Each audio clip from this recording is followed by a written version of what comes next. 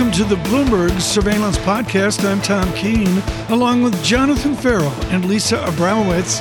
Daily, we bring you insight from the best in economics, finance, investment, and international relations. Find Bloomberg Surveillance on Apple Podcasts, SoundCloud, Bloomberg.com, and of course, on the Bloomberg Terminal. Abby Joseph Cohen has been a partner since Goldman Sachs, since I think it was 2008. I can't remember. It's back a few years. She is their advisory director and senior investment strategist, and arguably no one has ordered America to participate in the equity markets like Abby Joseph Cohen. We're thrilled she could join us this morning. Abby reaffirmed this morning why we need to participate in the stock market given the sum of all our fears. Tom, well, good morning to you, and thank you for inviting me to be here today. What we know about the stock market over a long period of time is that if you have confidence in the economic outlook, equities are usually the best place to be. And clearly that has been the case now for an extended period. And I think that one of the important things for investors to think about now is valuation. You want to participate in equities, but you want to make sure that you're doing it at the right price.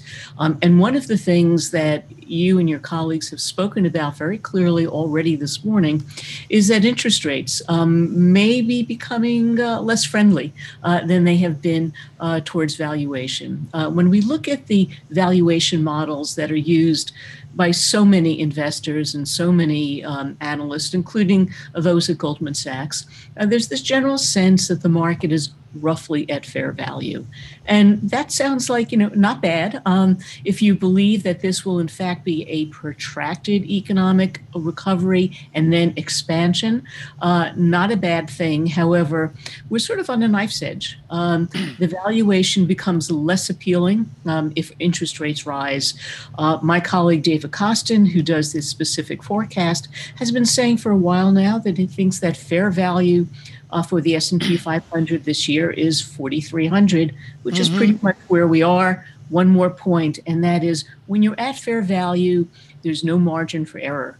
If there are disappointments, be it on interest rates, right. The disappointment on OPEC, for example, over the last few days, that's where you start to see a big increase in volatility within the market itself. So many would say, Abby Joseph Cohen, that none of what we're living right now was in your economic textbooks at Cornell a few years ago. For example, and I do this for my colleague John Farrell, how do you respond to the confidence to invest given this colossally odd negative real yield? Great question that we're asking ourselves as well, Tom. And the answer is carefully, very carefully. We are in an unprecedented period, both with regard to an extended length of time for these negative real yields. By the way, there have been negative real yields in Europe now for quite a period of time.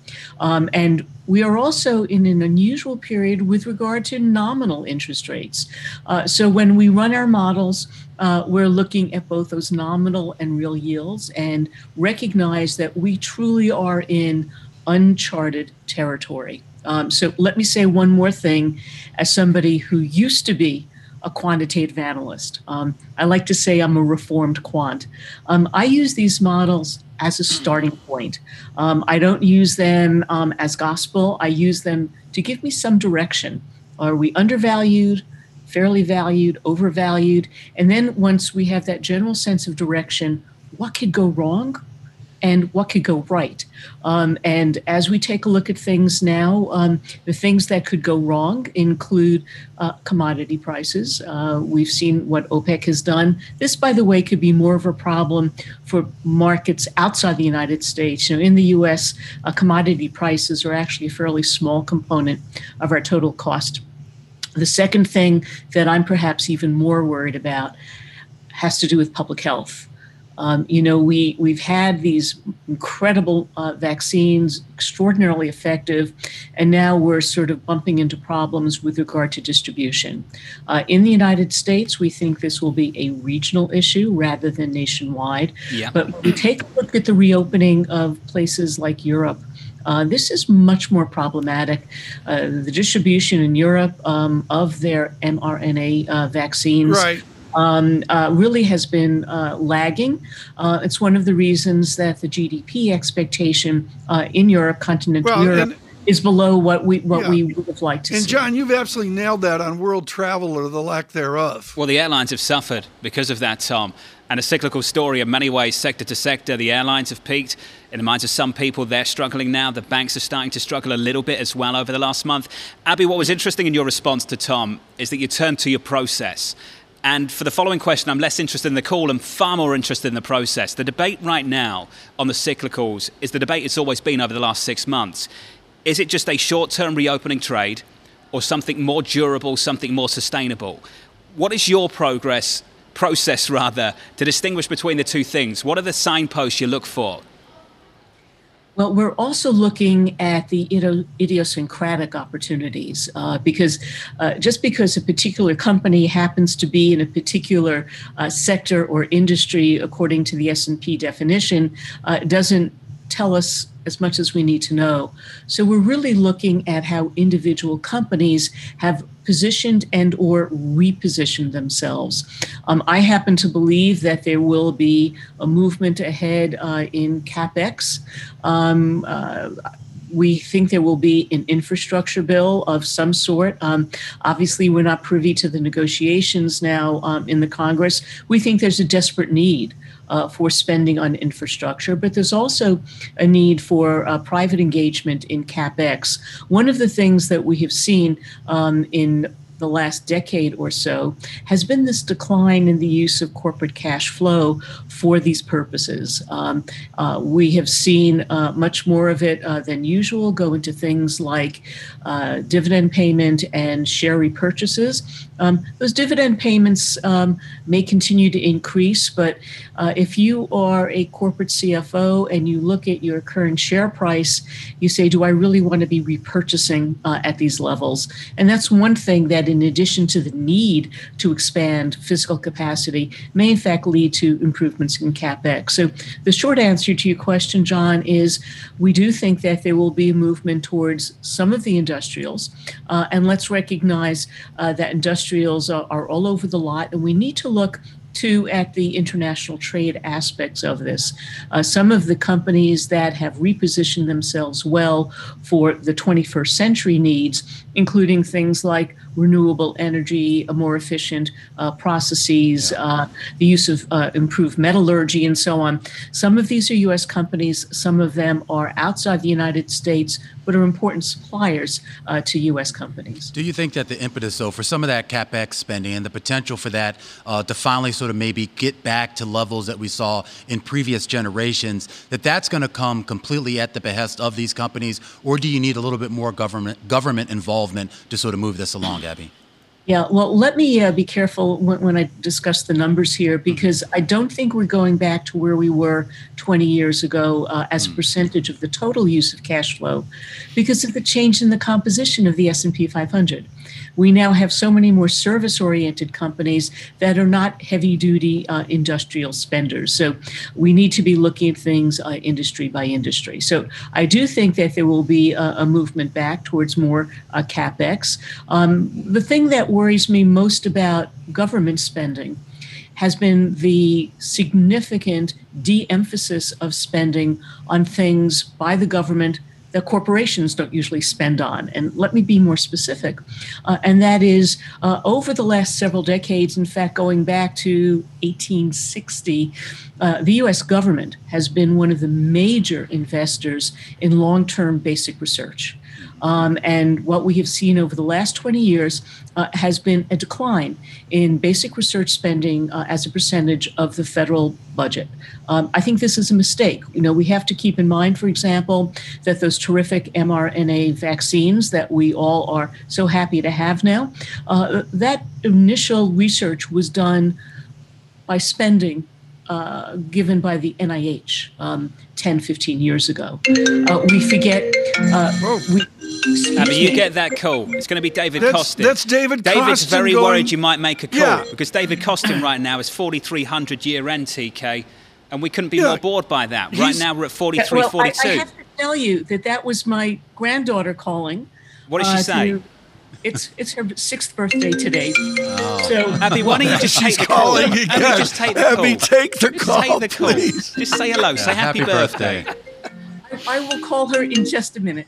We're going to let you go, Abby. It's good to catch up. We think this is more important. You want to make a more important point than saying happy birthday? I'm going to sing happy birthday to her, and you don't want to hear my voice. So basically, the federal government has been the basic provider of funds for research, but also for infrastructure. And we have seen a notable decline in that over the last 20 years. We just need to get back to where we were. And that would be extraordinarily helpful for long-term economic growth. Abby, thank you. It's good to catch up. Always Get on the eventful. phone. Get on Skype. Abby Joseph Cohen there, Goldman Sachs Advisory Director, Senior Investment Strategist. Joining us now, the former governor of the Federal Reserve System, Frederick Mishkin, is at Columbia University.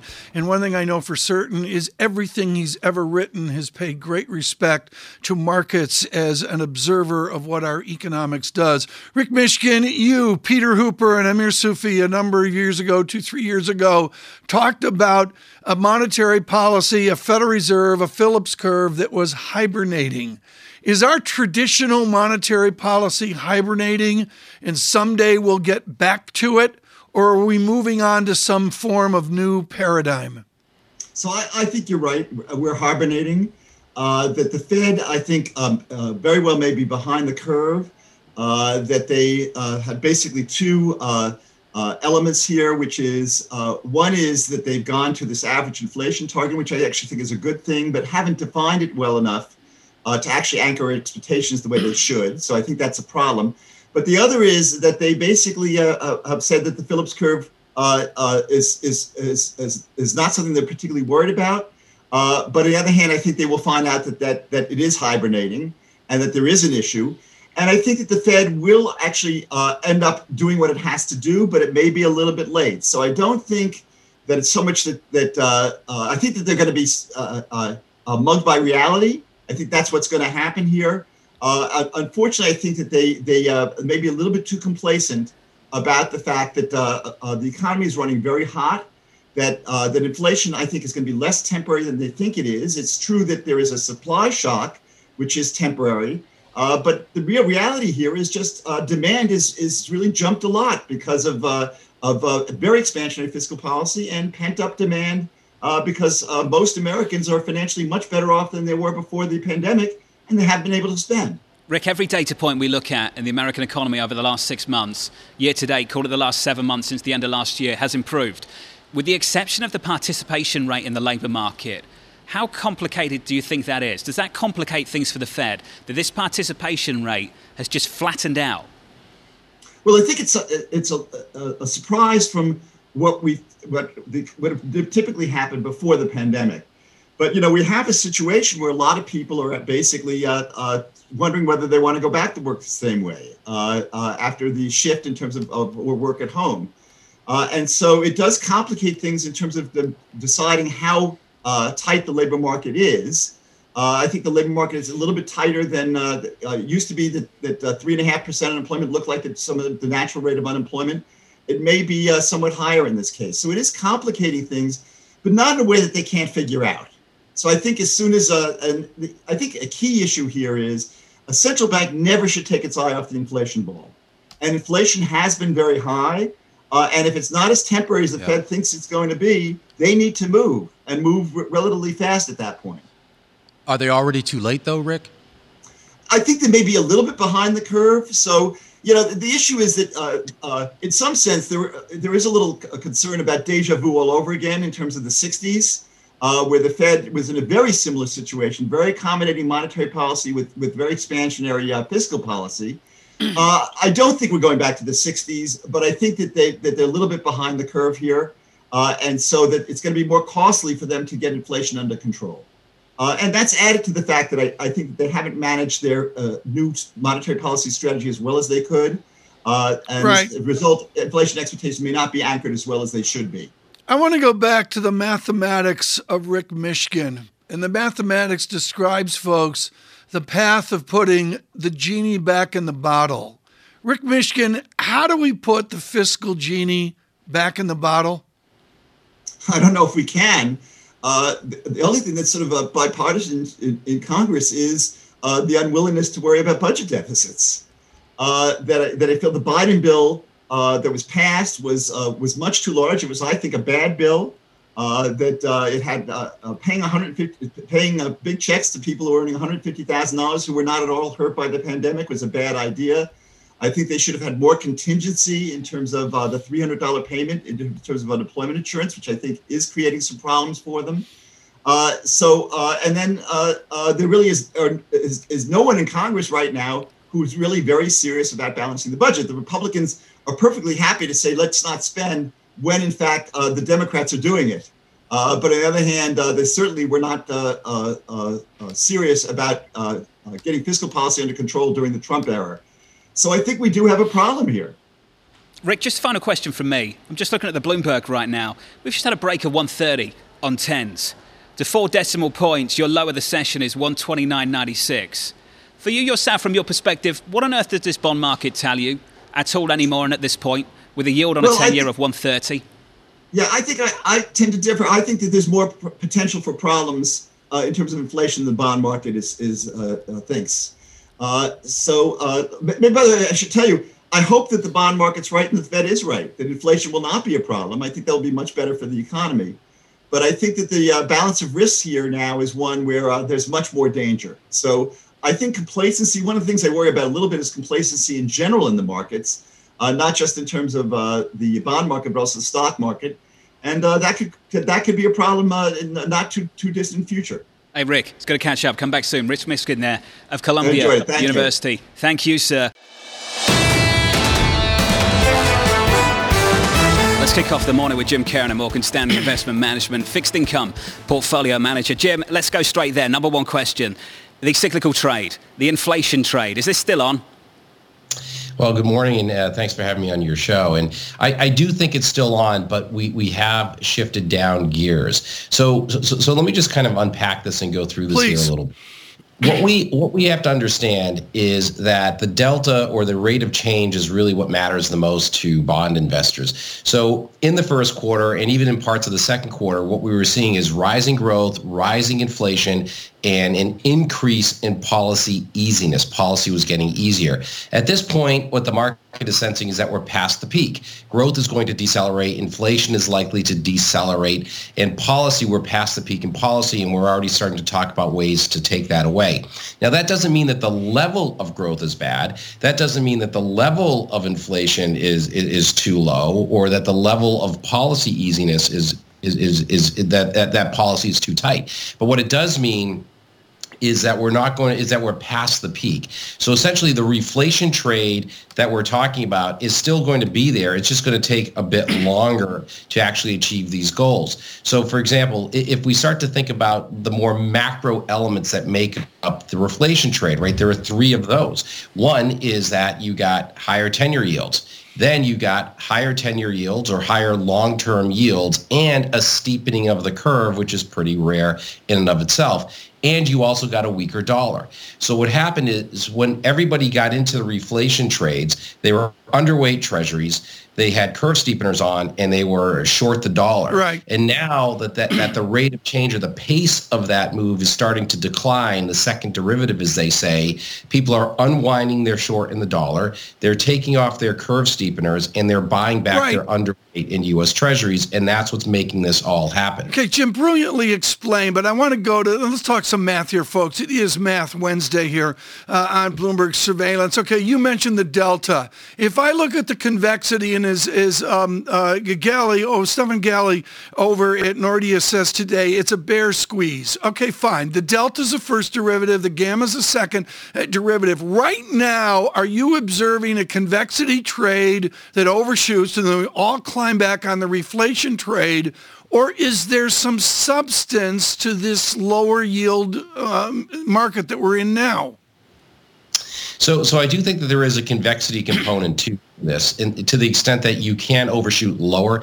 I do think that 10-year Treasury yields can get down to 1.2%, 1.25%. But I think, Tom, it's going to get hard to really get below that for any real material period of time, at least given what we know right now with the expectations for growth. I mean, growth this year is supposed to come in somewhere around 8% in the U.S. Next year, it's somewhere around 4.5%. Right. It's going to be hard for 10-year yields to stay as low, especially as the Fed starts to pull back and taper even a little bit. So I think this is a correction. The reflation trade is still with us, but it's going to take some time for these positions to get cleaned up. Okay, Romaine, this is where you step in. If Lisa was here, she'd be talking the third derivative. Go at it. Okay, all right. I'm going to stick with the first derivative for right now, and that it remains the Fed, Jim, here. And we talk about the messaging coming out of them. It seemed like a few weeks ago there was general consensus, at least the perception that there was consensus at the Fed here.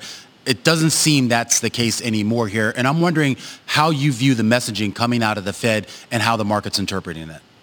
So that's a great question, Romaine, because for the past couple of weeks, the hawks at the Fed have been absolutely winning the narrative in the marketplace. And now I think it's become a lot more dovish, where people are taking the doves a lot more seriously at this point. So look, I mean, what did the Fed tell us in the middle of June at their FOMC meeting? Effectively, they said it's time to start talking about tapering and we need to see further substantial progress. Well, look, the data is good right now. The problem is that it's not good enough. And I think that's the debate at the Fed. It's not whether or not the data is good. It's always about, is it good enough to get us to the next level, which is for the Fed to enact a policy change. And right now, I would argue that the data is good, but I just don't see an acceleration in the data to the point where we're going to have unanchored inflation, and that's going to cause the Fed to actually start to act sooner rather than later. So look, the mid 2023 the expectation for the Fed to hike rates in mid-2023, I think that's valid. The problem is that the markets had started to push that in already to the end of 2022 for the first rate hike. Some had even earlier than that. So I think that's all going away. And as people push back their expectations for Fed rate hikes, probably into that mid to late 2023 area, bond yields are going to fall on that. Jim, the economic data can tell you so much. How the market responds to it can tell you a lot more sometimes. What's your read on that over the last couple of weeks? Yeah, I mean, the markets are telling you that we're going into a period where we're past the peak, and that even if we look at the OPEC and the oil discussions right now, some people are talking about now more stable to lower levels in oil. That's going to weigh on inflation. The jobs data is not as strong as we hoped. It's strong. It's still very, very good. So what the price action is effectively telling us is that they're chopping off that right tail where things are going to be great, but things just might be good going forward. And we recognize that it took a lot of policy stimulus. It took a lot of fiscal stimulus. It took a lot of work to get us to these levels. Now a lot of that stimulus is starting to go away, or it's already well known and priced into the markets. We need another catalyst to bring us back towards higher yields. Now that catalyst needs to be there is after everybody's cleaned up some of their positions. And I think the underweights in the dollar, the underweights in U.S. Treasuries, this is still in the process of being cleaned up. I don't think the trend towards higher yield is over. I think that it's just going to be a lot slower, and it's going to be more of a grind, and we're going to have to see changes in the data relative to your point, relative to the actual positioning in the market. It has been painful to commit to that trade over the last couple of weeks. Jim, it's good to catch up, sir. Jim Cohen and Morgan Stanley Investment Management. Right now, on your fear of Delta, of a variant that came from India, and can you imagine if there were variants from Afghanistan, Bangladesh, Ecuador, Guatemala, India, Ghana, Kenya, Mozambique, and Ethiopia, and that would lead to the expertise of Bakhtiyan Sadi of Johns Hopkins. To say she's Associate Professor of Emergency Medicine doesn't describe at all her international epidemic study. Bakhti, do we underestimate the Delta variant? If we're in Missouri, or for that matter, if we're in Manhattan, should we be afraid of these foreign variants? So I think it's somewhat challenging to call them foreign variants. Variants are variants. It's just where they were first discovered, right? and variants are emerging everywhere. Should we be concerned about variants? Yes. And there is a higher likelihood of variants emerging from countries that have lower vaccination rates or lower access to resources because they have a higher amount of virus in circulation. And so we should be worried. Until we have a global pandemic control, we will get new emerging variants, both here and abroad. Is that something the US should be concerned about, given the vaccination levels we've already achieved? Yes, completely. So we have to look at our sister country across the pond, the United Kingdom. The United Kingdom had similar vaccination rates to us, around 60%. Now, 67% vaccination is extremely impressive. But despite that, we have seen consistently rising cases over the last 6 weeks in the United Kingdom, with cases almost doubling every single week.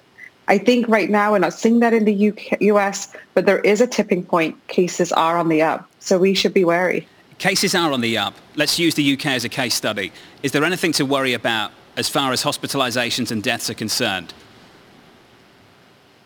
So what we have found is that countries that have higher vaccination rates, hospitalizations are lower, because even though vaccinated people can get the Delta variant, and the Delta variant has been reported to be more dangerous, if you're vaccinated, your disease is likely to be less severe. Also, many countries have successfully vaccinated the elderly, those that are immunocompromised, transplant patients, cancer patients, those who are at highest risk of severe complications and death. Dr. Ansari, this isn't totally unexpected. Even when we started down this path of vaccinations, there was a lot of talk about new variants popping up and the need potentially to reformulate some of these vaccines down the road here. What do we know about the process for doing that? So the vaccines are currently constantly being evaluated. They're constantly trying to identify through genomic sequencing the mutations that are making the vaccine more virulent and making sure that the vaccine mRNA matches those mutations. It's an iterative process, but we know how to do this, right? We do it every single year with the flu, and every year we are prepared with a new flu vaccine. So it's not beyond the realms of our capabilities as a country. And are we at a stage now where we have to start thinking about these COVID variants as sort of an annual shot that folks will need, presuming they're willing to take them? I think it's likely, to be honest. I think it's very likely that this is going to be something like the flu that sticks with us, and that regular repetitive vaccinations are going to be needed. Now, flu is seasonal, which is where we have this whole annual shot. With COVID, I think it's uncertain whether it'll be an annual shot or just a booster shot as new variants emerge. Dr. Ansari, if you were to parachute into Tokyo today and give counsel to a beleaguered government trying to do this ginormous event, okay, there are going to be no fans, let's say. But even with that, you've got many sports with multiple people involved, basketball, whatever. How do they do this given COVID? How do they do this given the fears of variants like we're seeing now in Spain, Portugal, and other places? So I think if I was flying in personally, I'd be saying, why are we doing this, right? When your vaccination rates are less than 20%, you're putting your populace at risk by inviting individuals who may be carrying the Delta variant, which we've already seen in Tokyo with the Ugandan team. Why are we doing this? Why is it important to have the Olympics? Now, if you're going to have the Olympics, I think you would have to do universal mask mandates. I think you're going to have to restrict unvaccinated individuals from entering gaming arenas. I think you're going to have on-site facilities for immediate isolation and quarantine if someone has symptoms or is symptomatic, and then rapid, quickly available testing to be able to identify individuals who are symptomatic quickly so they can self-isolate. Doctor, good to catch up. Good to see you. Come back soon. Dr. Bhakti Hogsati there, the Johns Hopkins Associate Professor of Emergency Medicine. This is the Bloomberg Surveillance Podcast. Thanks for listening. Join us live weekdays from 7 to 10 a.m. Eastern on Bloomberg Radio and on Bloomberg Television each day from 6 to 9 a.m. for insight from the best in economics, finance, investment, and international relations. And subscribe to the Surveillance Podcast on Apple Podcasts, SoundCloud, Bloomberg.com, and of course, on the terminal. I'm Tom Keene, and this is Bloomberg.